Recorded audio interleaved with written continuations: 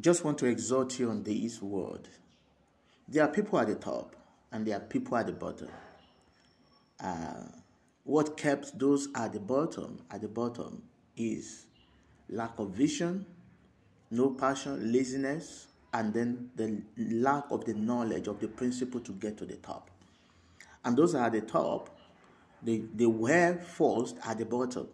Many started at the bottom, but they rose up. They were rising up to the level of getting to the top because there was a vision. They have a vision. They have a passion for the vision. They discover their vision, and they are hardworking, diligent in what they are doing, and they know the principle. That is, they have the knowledge of the principle of being successful, getting to the top. So it's a choice. Well, one can be at the middle, but everyone that is at the middle is either going to the top or is going backward. It's going down. So you cannot be at the middle. Success is not kept at the middle. So you cannot keep yourself at the middle. It's either the arrow is going forward, upward, or is going downward. So I just wanted to understand that. First, if you have a vision and you don't work off your vision, you will be at the bottom. But if you have a vision and you are ready to execute your vision, you will find yourself going up. The arrow will point upward.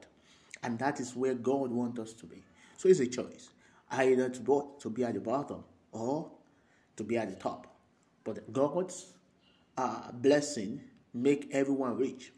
That is, it takes you to the top. God's blessing, God's vision. My people lack vision. Might perish because of lack of vision. They are perished. They stay at the bottom because there is no vision. So when God gives you vision, He's taking you to the top. And He knows how to take you to the top.